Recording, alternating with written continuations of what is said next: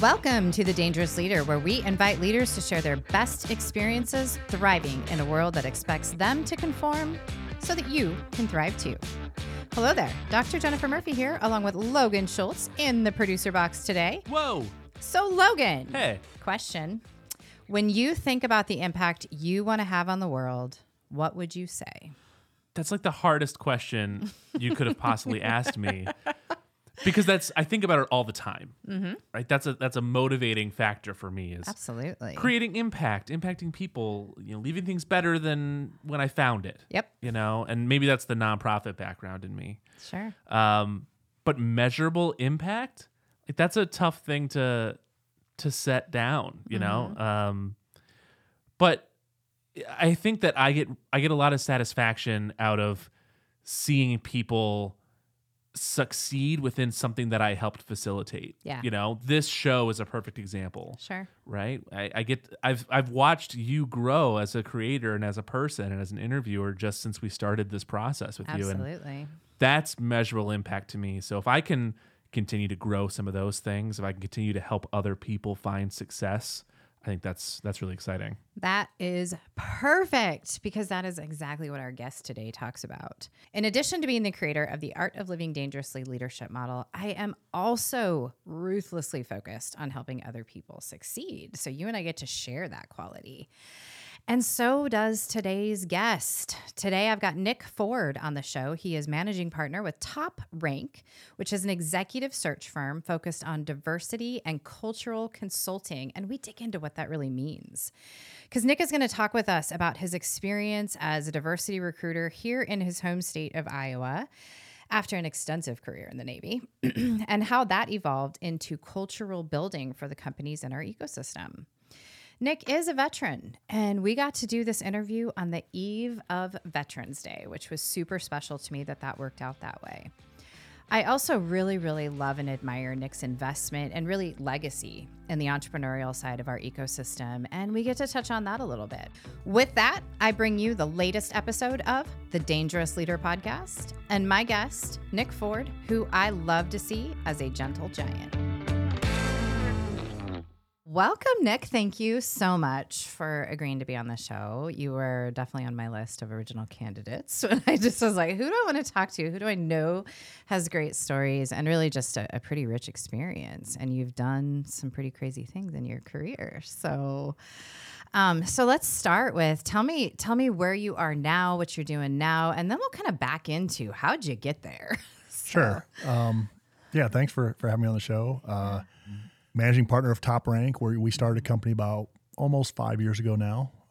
Really started as recruiting, moved into consulting, culture facilitation, culture assessments without necessarily using surveys. Yeah. What we found kind of getting a little ahead on you a little bit how we got here, but we started recruiting and we found focusing on diversity. That we found focusing on diversity recruiting. Recruiting, yeah. Okay. At the executive level mainly. Yeah. And what we found is a lot of the clients that we were reaching out to or reached out to us really weren't ready to have a diverse talent. They weren't welcoming. They weren't supportive, whatever reasons. Yeah. So we really knew that we had to help with the culture for those organizations. And so we still do the recruiting stuff as well, but kind of also do a lot of the consulting side. Yeah. And so you guys were you're a little bit before your time even with some of that work, because 2018, you guys start, if I'm doing my math right, which public math is not my strength, but 2017, 2018, you get started with that. And then it was really like 2020 was when the big headlines flew up and where we really started hearing about it in mainstream conversation on a consistent basis. But we've known that there is especially here in the Midwest and Iowa in particular, we've known that at the executive leadership level, there's a challenge. There's a shortfall when it comes to it moving away from, the middle-class white guy kind of paradigm to hiring other people. So tell me how you discovered that was a problem. Like you said, welcoming, support, that kind of stuff. But what were some of the indicators that you we always kind of knew it was, it's a not just a national, it's a global problem. Mm-hmm. More so, I think, even in our nation than many others. And then more so even in Iowa. I mean, we're still in the 90th percentile range for population of white in the state. But what we see a lot, it's amazing. We see so many weird things. You see companies that tout diversity. And they've got a pretty diverse entry level positioning. Right. But then you start working your way up and you see less women, you see less veterans, disabled folks, you see less people of color, whether it's black, brown, just different. It starts really tapering off pretty quick as you get into leadership. Yeah. And our whole thought, even with the recruiting side, was that's why we focus really on managers, was the people making the hiring decisions. I mean, everyone knows there's bias in the hiring process. I'm more likely to hire someone that looks like me. Right. Without even thinking about it. Now, we don't call it unconscious bias on our side because in our mind, it's a conscious decision to let it stay unconscious. But, Right. we know there's ways to fight that, and some of that is making those decision makers look different. There's studies out there that, even on the interviews, if you interview, out of 4 people and 2 of them are women or 1 of them are women, that the likelihood of them getting hired are a lot lower than if 3 or 4, if more. So it works in all the different diversity groups. Yeah. So really our goal was to try to hit it at that level. Yeah.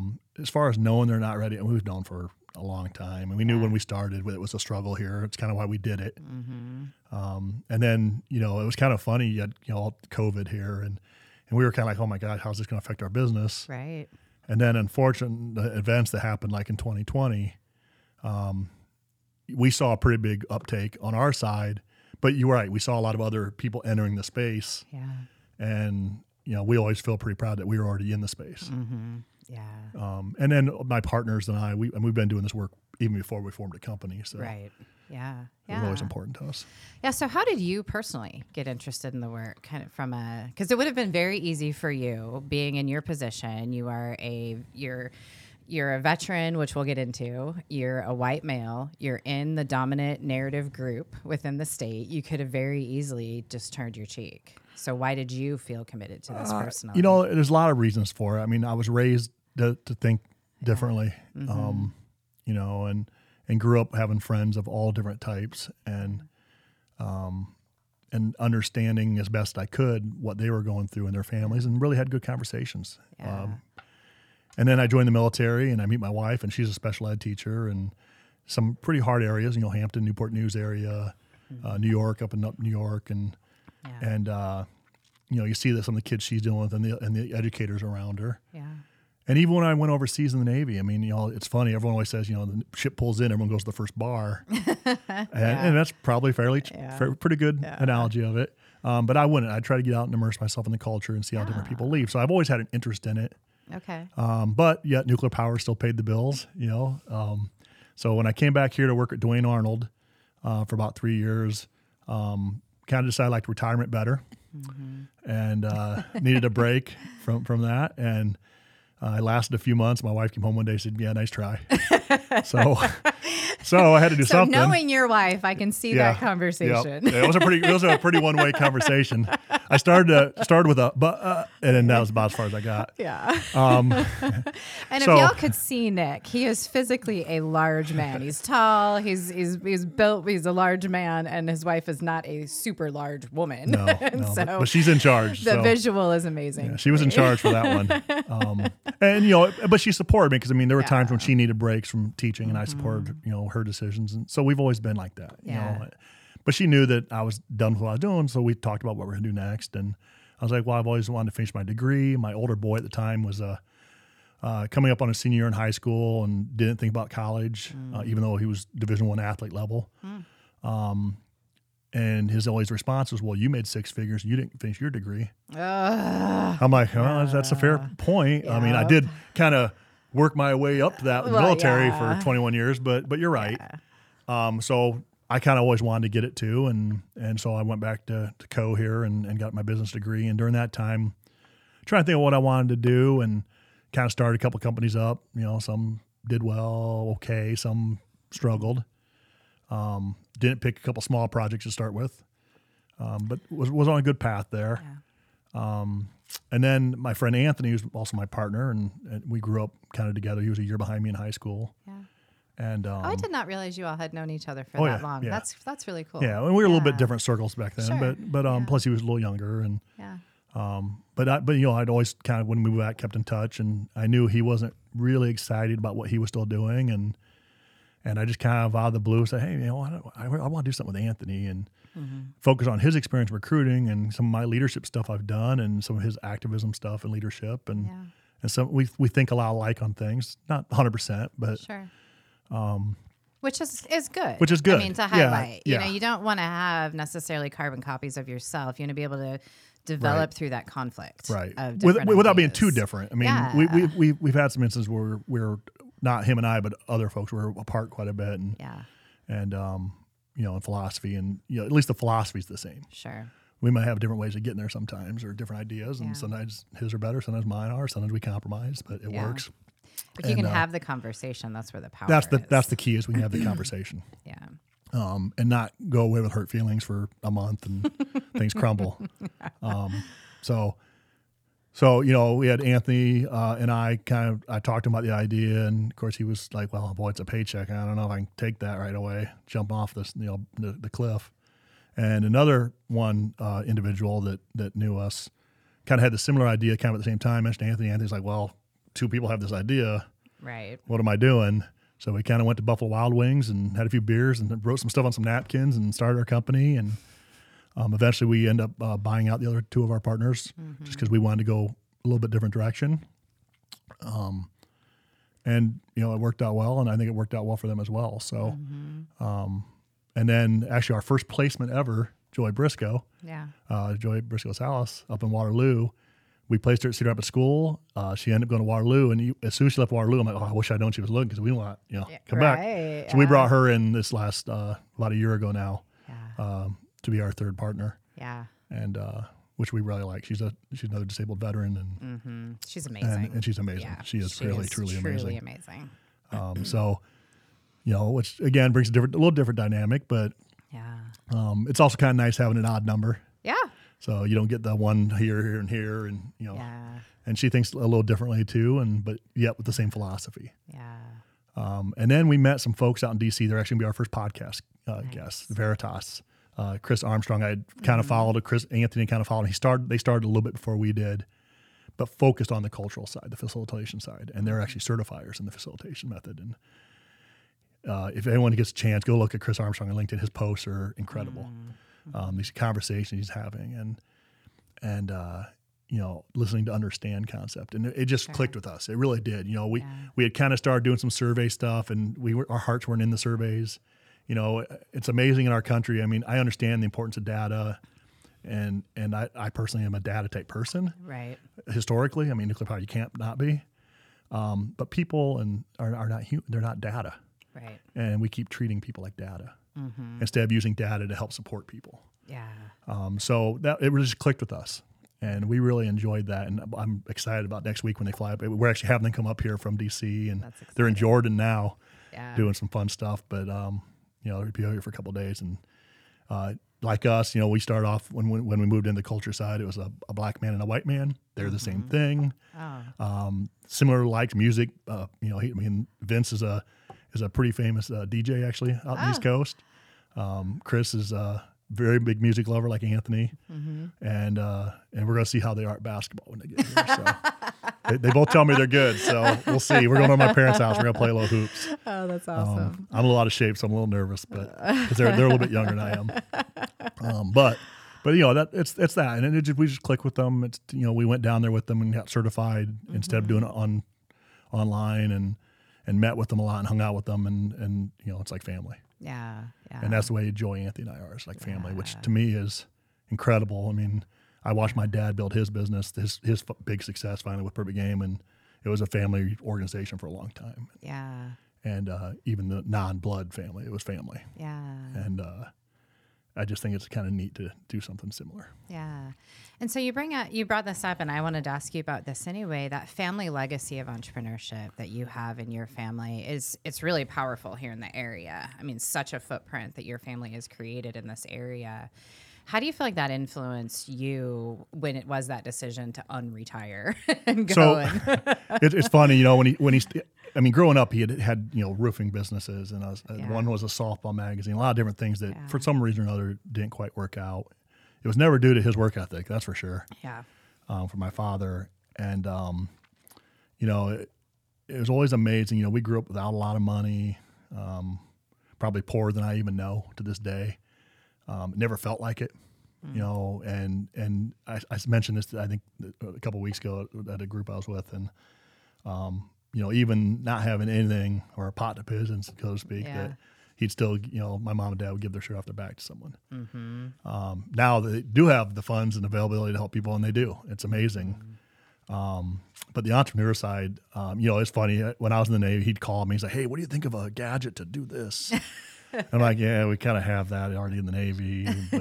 But so he was trying to solve Navy problems while you were just there? general, you know, things like I remember one idea we were talking about was like a oil purifier. Like, you know, everyone gets oil changed to their cars. Like, how could you hook a device up and just run it through and recycle it? Yeah, we have that. yeah, exactly. So, and we have something like it for our equipment. It wasn't portable, but there was stuff like that. But it was neat. We actually looked at it and talked about it. And I remember doing that. And but when he started Perfect Game, I mean, you know, I was still in the Navy, new son, going to RPI, trying to play basketball at the same time, and the nuclear power program up there, and just not able to do it at the time. And I kind of wish I had in retrospect. But I mean, the first 5 years, he'll be the first one to tell you they should have went out of business. Yeah. And all of a sudden, they pivoted.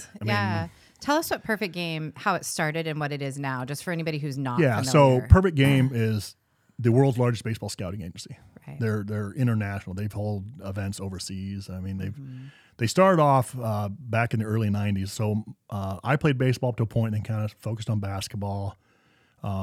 Very late bloomer as an athlete. I mean, I went from, I think I was like 5'6" my sophomore year to like 6'5" the next year. All right. Now, so I need to pause there because my son is convinced he will never break 5'9". So these are words of hope for him right now. Oh yes. Well, I mean, my older boy is 6'7". My younger two are 6 foot. Yeah. But for a while, we weren't sure if one of them was going to get above about 5'6", and all of a sudden, even in college, he shot up. So it's there's possible. Hope. There's possible. As a sophomore, there is hope for you, Alexander. Not that he'll ever listen to this because he thinks I'm ridiculous. But either way. Yeah, they do. They start to think you're less ridiculous as they start getting older and have their own kids. As I'm learning with my son. I have to break in with a story real quick because I will never forget this moment. My oldest stepson, when I was married to his dad still, he turned 18 while we were still married, and he moved out. It had been, it wasn't more than a year. It was probably around 6 months. He kind of hit a wall and things were not going his way in life. And he came home. He was still in Cedar Rapids, but he came back to our house and he was sitting on the couch and he had his head in his hands and he goes, "You guys are just not as stupid as I thought you were." And I was like, victory is mine. Yeah. But I think we all go through that. So, my eldest boy, as soon as his daughter was born, he's like, "Okay, I get it." Mm-hmm. And my youngest one, who's had his own struggles off and on with things and now is doing really well, same thing. He's like, "Okay, Dad, I kind of understand." Yeah. Still learning. I mean, at that age, even though I was in the military and married when I was 20, I was still learning. Mm-hmm. Matter of fact, I'm still learning today. I was just going to say that. I'm still, every day. Sometimes I'll get mad at one of my kids for something. I realize I just did the same thing last week. I'm like, So. But when I did it, it was different. Yes. Yeah. And I like them to learn from my mistakes, not make the same ones. But yeah. So anyway, so he pivoted about 5 years into the business. Mm-hmm. It just exploded. Yeah. My younger brother, he really started because another uniqueness to Iowa and a few schools, a few groups in the Midwest is baseball is a summer sport because of the weather. And, unless someone had a really good junior year, by the time they're senior, if they have a good senior year, it's too late because it's after the draft, it's after college to do their scholarships. So like my younger brother, who graduated high school in 93, had to go to junior college for a year to get drafted, and then he ended up having like a 12-year pro baseball career. Wow. But he had to go to a junior college. There wasn't any big college, and he was like 6'7" and could throw. I mean, he was throwing near 100 miles an hour already, but just no exposure. Yeah. So he really started it as an indoor place for kids in Iowa to get exposure, and it helped. He was getting kids in there, but business-wise, it just wasn't enough. Yeah. And then he started doing events in Florida and Texas, and now they do an All-American game. Now they have, they've raised millions for kids' hospitals. They have a foundation now that my sister runs, and right now and even though he's sort of retired now, he's now the commissioner. He's sold most of his company and is still involved, but he's down in Charlotte, North Carolina right now for an event, and he's going down for their second Hall of Fame Yeah. I mean, the number of baseball players that have gone through their events that are in the pros are like 85, 90%. That's amazing. Yeah, I it love is. that. It still blows my mind when I think about it. And he's so humble. I mean, Yeah. you say it's a footprint in Cedar Rapids, but he's kind of happy flying under the radar, I think. Yeah. Well, and that's what I would say is like that is something that until I met you, like I had heard of Perfect Game, but I didn't know anything else about it really until I met you and you started kind of digging it. I was like, what?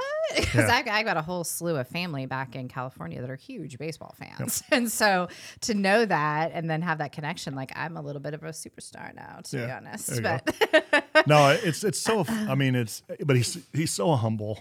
Yeah. And it's so funny. My mom and dad, they drive everywhere. They're driving down there now, and then they're going to Florida, hopefully after the hurricane comes through. Yeah. They drive everywhere. Are they in a car or do they're they in a have car? Like No, they drive. Wow. They drive everywhere. When they were going out to the All American game, they drive. They take 3 days. They go shopping. They buy stuff on the way. I love it. It's so much fun watching as they're getting older. Like now we're being able to relax and enjoy it too. Oh gosh, yeah. And but he's still very shy, very introverted until he starts talking about baseball or when he's with his buddies or watching the Lakers game with me. Then but he's still very, very introverted in a lot of ways. Yeah. So you mentioned you have a brother. How about other siblings? Yep. So I have 2 brothers and a sister. All have been in the baseball business. Okay. My brother played for a little bit and very, very much homebody. Came back here and kind of started the company up with my dad. Okay. He's now since retired from it, doing some other things now. My sister runs the foundation. She grew up here. She ran a floral shop and was very heavy involved in charities out in New England. Yeah.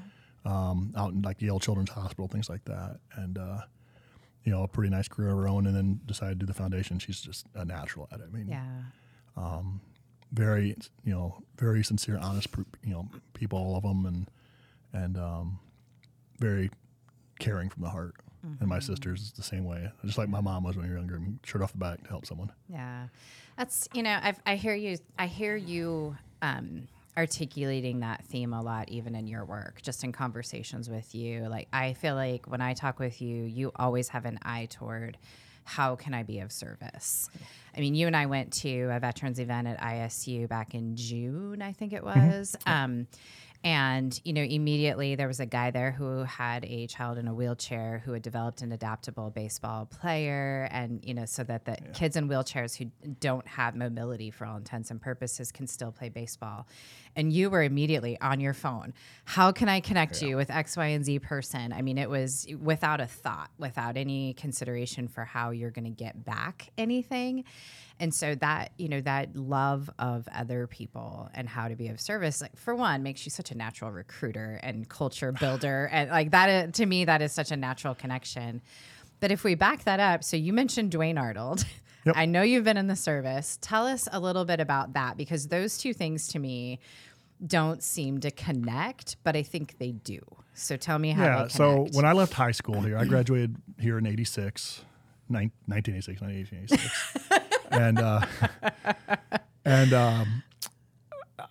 I was pretty much done with school. Sure. But yet I wanted to do something. And my dad asked me not too long ago, a couple of years ago, he's like, why did you actually join the Navy? I'm like, I don't really know. I just didn't feel like going to school and being a student. My parents weren't going to be able to afford. I mean, I would have had to work or do something.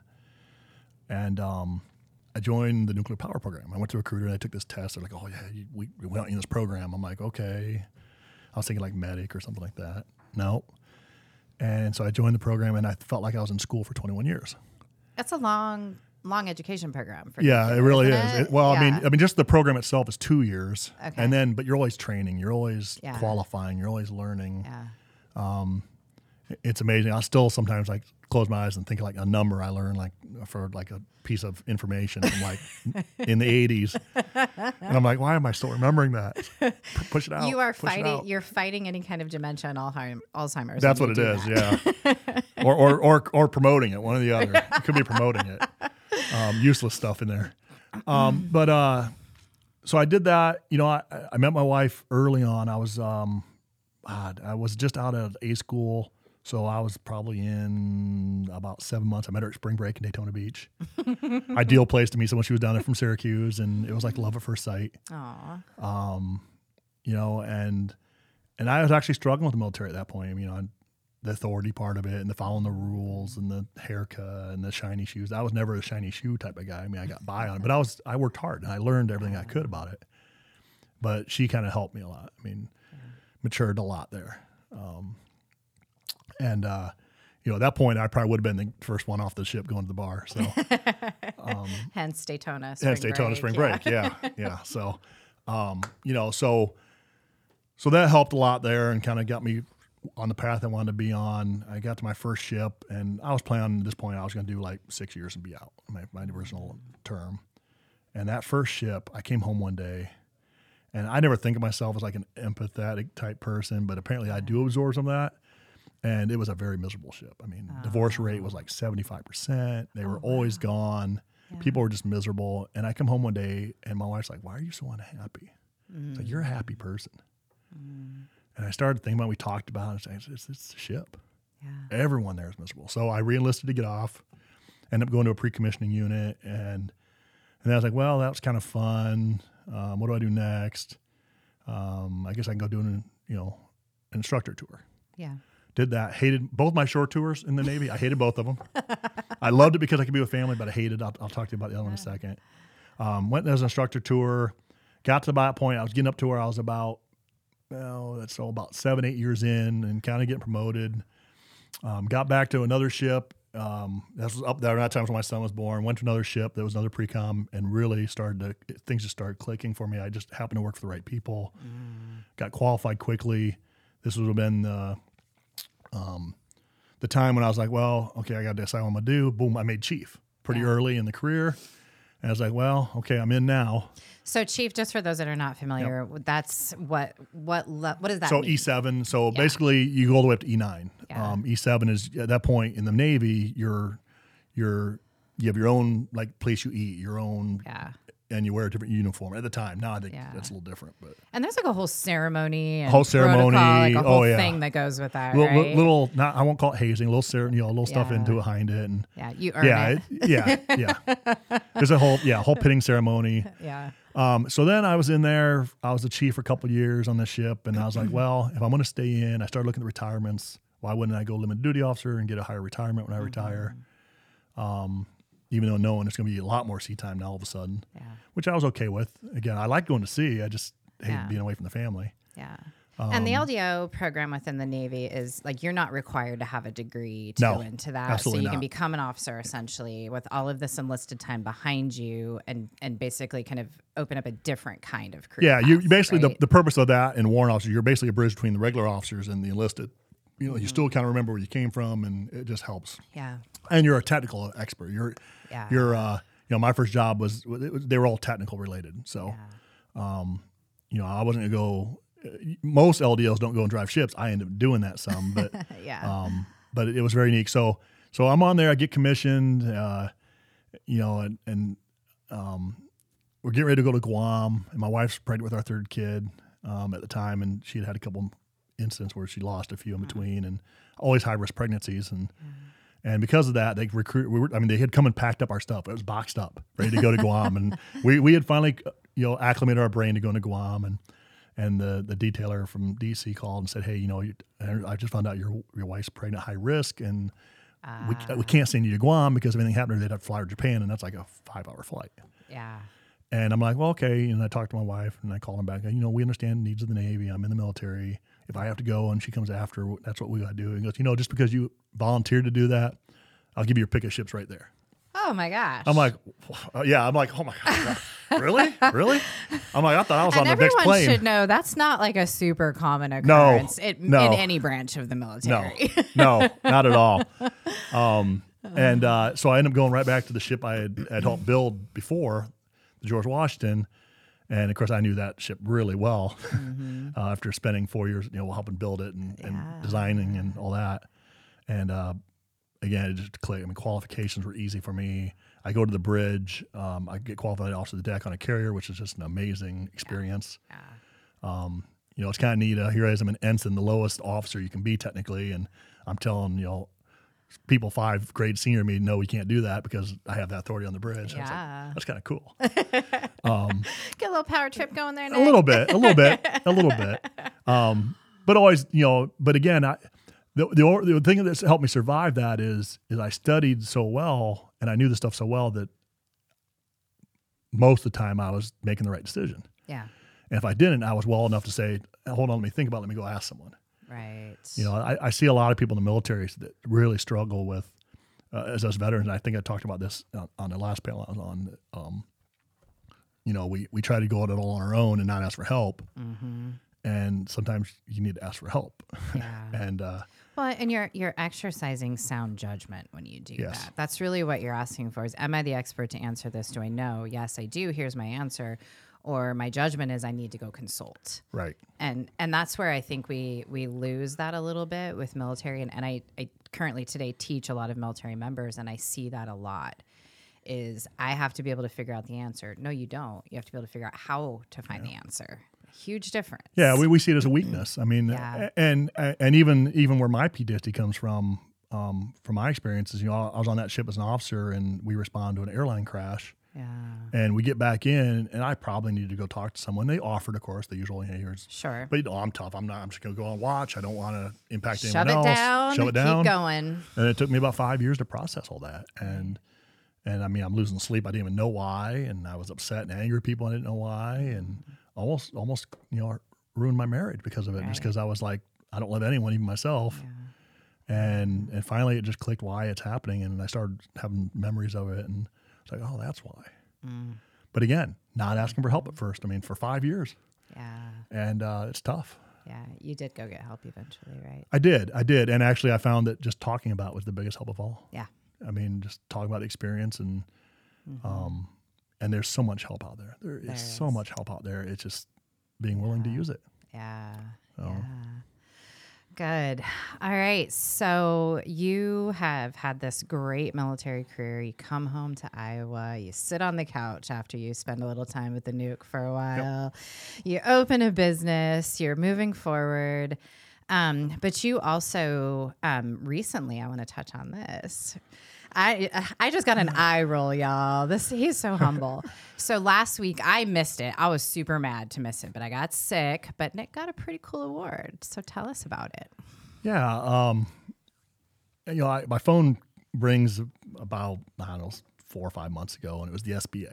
Yeah. And Small I'm like, Business Administration. I'm like, oh, what did I do wrong? Oh, what am I in trouble for? They're like, do I really got to pay back those PPP loans for our business? I mean, what did I do wrong? Oh, man. Yeah. And I'm like, okay, I'll answer it. And it was Joe Eckert here in Cedar Rapids. And they're like, we'd like to award you the veteran-owned business owner for the state of Iowa for the SBA.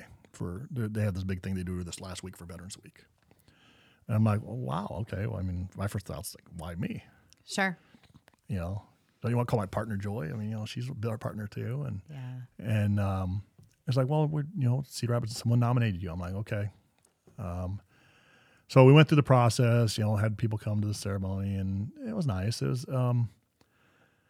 you know, the biggest thing I like, and you talked about earlier, like, you know, you see people paying for like, even the reason we started recruiting. I mean, I went to Duane Arnold, and I left with a couple of job offers. I didn't negotiate my salary. I just wanted to move back home. Yeah. And they're like, well, you don't want to negotiate? I'm like, I'm from here. They're like, oh, we didn't know that. I'm like, how do you as an HR person not know that someone you're recruiting is from here? Yeah. Do your homework. People. Yeah, do your homework. I mean, you would think, right? And it's like, you know, you think they'd ask, like, why do you want to come to Iowa? Yeah. You know, we ask a lot of people they're that. afraid to ask. Yeah, maybe. So you know, that whole part of it, and the headhunters, and you know, and even in the recruiting side now, it's like if you're a veteran, if you're anyone in general, but if you're especially if you're a veteran and you want some help, like, hey, will you look at my resume? And I always cringe when I say this, because all of a sudden I know I'll get like 50 of my emails. Sure. And it's like, all right, I'll look at them all. I'll make time. And while I'm not a professional resume recruiting service, I don't honestly believe wholeheartedly in some of those. I know it's hard when you come out of the military to transfer skills over, but it's something I researched on my own, learned on my own, and I'd rather share that with someone for free and help them out. I mean, it's sad that you have to pay money to find a job. Yeah.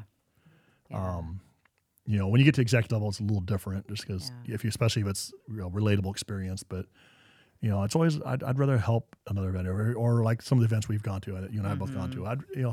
I'll give you free advice all day long. A lot of my experiences with my other company starting up, I mean, there's a lot of lessons learned there, unfortunately, or even my dad's experience, or even my time in the military. I mean, it's, I'd much rather, help someone and do I mean, and I'm going to give you like, 20 hours of free labor? Well, no. But I'm going to help you, or I might point you in the direction of someone that can help you without someone's going to say, hey, $5,000, I'll write a resume for you. Yeah. Yeah. And that's, my experience when I was coming out was I hired a recruiter, but I didn't pay them. They were somebody that was working for the organizations. At the time, it was the Lucas Group. If you were a near your end of contract officer in the early 2000s, you were going to get a letter from the Lucas Group. Yeah. That was just that was who they were. Yep. And I know I spoke with them, and they took me on. They sent me to a job fair, that they sponsored with all of their partner companies and all of that. And that's how I ended up in Iowa. And I do remember when I was being recruited to come out here, I mean, I went to work for Alliant Energy, and, say what you want about Alliant, but they did a great job bringing me in and convincing me that Iowa was a place that I wanted to try. I mean, they hooked me up with a local community ambassador that showed me around town, took me house hunting, talked to me about all the different opportunities for, social engagement, all the things. And they did a really good job with it, because I was someone that was like, this company looks great, but it's in friggin' Iowa, man. Like, why? I'm from California. Iowa? Yeah, like Ohio? I've spent most of my life on the East Coast, military wise. Why on earth would I want to move to Iowa? That's not near an ocean anywhere. No. Like, come on. About as far away from an ocean as you can get. Yeah. And so it was a tough sell for me initially, but when I got here and I was just like, I could live here. I mean, and I moved here given it 6 months. Well, that was back in 2004. So we all know how that worked out. Yes. Yep. But yeah, it can, I think that whole recruiting experience and the idea that we can be of service without charging someone, I think what you said makes a lot of sense with, it's not that I can throw the rest of my life away to help you for this entire week. But hey, let's set up an hour of time. I'll review your resume. I'll give you some feedback, and I'll point you in a couple of directions. Yep. I'm happy to do that all day long for people. Yeah. That's part of the reason that I volunteer with places like the Honor Foundation and Bunker Labs, because those are opportunities for me to help other veterans pursue what they want to pursue, and it is about giving back. And it's not just veterans. I mean, pretty much anybody that's like, hey, would you have a conversation with me? I'm like, yeah, of course. Let's talk. Let's talk. And I think you and I are very similar in that way. So I've always appreciated that about you.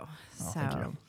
Yeah. So I'm curious, like the last thing I want to ask from you is if, you today, and Jessica Abdany actually at NewBoCo asked this question yesterday at 1 Million Cups, and I thought it was so great. If you were going to give advice to your teenage self, based on what you know now, what would that advice be? And you can even think about it like if you were going to give advice to somebody that's in high school today, if you want to make that even a little bit. Wow, where to start? Connect that, Where to start? Probably, everyone says you got to figure out who you are. Yeah. But I think people change. Yeah. But I think the key, and I love a friend of mine, Al, that does the leader believer achiever here is what he works with young kids is, what's your purpose? Yeah. And boy, I could tell you in high school, I had no idea what my purpose was. You and me both. And a lot of kids won't. Right. But if you keep in mind what your purpose is, and as you get older and you change and things change, it's okay to change that purpose, but it should at least be somewhere in the same realm. I mean, I'm a very strong proponent of if you need to pivot. Yeah. But if your purpose, and it can be something as simple as, I just want to be happy and treat people with respect. Great purpose. But you at least have to have some kind of guideline. We always laugh in the military, right? You have to have goals. They have to be smart. They got to, you got short-term, long-term. Let's over-architect your life. Yes. Yeah. I mean, come on, I did nuclear power. Trust me. If there was over-architecturalizing, it was there. And, so yes, you have this purpose to keep it somewhat simple. I mean, and keep it in reality too. I mean, some of these poor kids that we've worked with, I mean, there's lack of hope. And we're seeing it with adults now too. Yeah. And And I think we see a lot of people in the military, and here's where I say you got to pivot. So when we get out of the military, and this is especially true of veterans, you lose your purpose, so to speak. You need to get out with a purpose in mind already, because otherwise you do. And well, I saw it even with you see it with pro athletes too. Their career's over. What do? Yeah. And some of them do well. They find other things like broadcasting or whatever, or coaching, and some get lost. Yeah. And it's, and you see it with all kinds of professions. I mean, and I think that you at least got that, if you're at least aware of your purpose and you know it's going to change and you can create a new purpose. Yeah. But don't get stuck in that gap where you've lost your purpose completely. Yeah. And I think, I know in high school, I know exactly when it happened. It's when I started drinking, and I already knew I was going. I mean, I depped early, so delayed entry early, so I already knew I was going.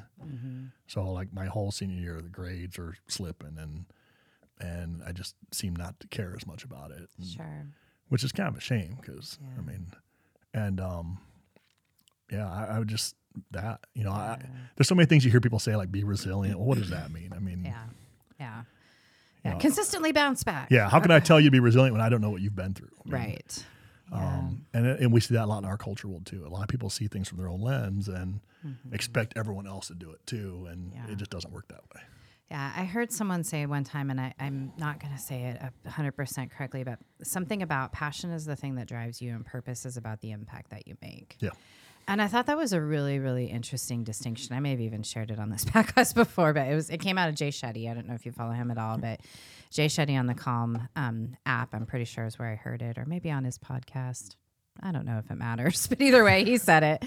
And it was something to that effect. And that made sense to me because I think when I look back at my high school years and I track that all the way forward, I've always been someone who wants to support the people in front. I've never really wanted to be the one in front. I've always wanted to be the one that helps the one in front be amazing. Like one of my best girlfriends was head cheerleader. I loved helping her be head cheerleader, you know, like that was, I never wanted to be head cheerleader. That was not anything I ever desired, but to be able to, if I track that back, I see it now. But to your point in the moment, I had no idea why I enjoyed that role or what impact that could have in the world. And so now, working as a coach and a learning development professional and a mentor and all these things that I get to do today, it's like that tracks and I'm clear on it now. But yeah, I think there is, to get to that clarity as a high schooler, that's a lot to ask. Well, it's such a unique feeling too, because like when you think about those skill sets that we share, and you think about success in the military, it's kind of almost counterintuitive to do it that way. Yeah. But yet my biggest success to this day, I feel in the military was that everyone that worked for me, I helped them get to be my level. And now my biggest struggle early on was I expect them to work as hard as I did at it. Oh my God, we're like the same person in that. It's tough. And yes. once I got away, and I had a big learning experience on that one. But once I got past that, it was like, how can I help you at who you are? Meet someone where they're at to get to where you want to go. Yeah. And then you get the one kid that told me, the Navy needs people like me. I'm a brown noser. I'm like, okay, well. Sadly, you're probably right, but I don't want that. So, I mean, if you took a snapshot of me in the Navy and saw, and I feel like I had a lot of success in the Navy. You wouldn't have guessed it. Yeah. Oh, you wouldn't have. I mean, early on, you wouldn't have guessed it. I mean, like I said, I wasn't the crispest uniform, shiniest shoes. Yeah. Had issues with being there on time early on in my career, and sometimes being a little too honest with people that I shouldn't, that I was working for early on, tell them what I thought of them, but I was never the one to play what they would call it, the political game in the military, and I just got lucky. Also, I think that I worked for some great people that were okay with that. Yeah. I think, the final thought on that is just, I think you have been so fortunate by choice and by circumstance to fall in with some pretty amazing people, starting with your family all the way through to your current business partners. Yeah. So I applaud you for making some pretty solid choices around that. Thank you. So thanks, Nick, for coming on today. You're I welcome. super, super appreciate it. I know that as with so many conversations I have, we could sit here and talk for hours because I know that there's so much more. So we'll have to do a round two at some point in the future. But I appreciate it, Nick. Thank you. Oh, thank you. Hey, thanks for listening to the latest episode of The Dangerous Leader. If you liked what you heard, have comments or suggestions, please like and follow the show and leave us a comment. I would truly love and welcome your feedback. Now, you can find a list of different things that we discussed, to include a link to all of Nick's info and additional commentary, not only in the show notes for this show, but also at dangerousleader.com. I'd also love for you to connect with me on Instagram at Dangerous Leader Group. Now, before we sign off, I need to give credit to the amazing team at LAS Media Network, who produce and distribute this show from right here in Cedar Rapids, Iowa. If you want ad-free episodes of The Dangerous Leader, bonus content, and much more, then consider subscribing to LAS Plus. All you've got to do is go to lasmedianetwork.com/plus to get started. And always remember to lead dangerously, be you.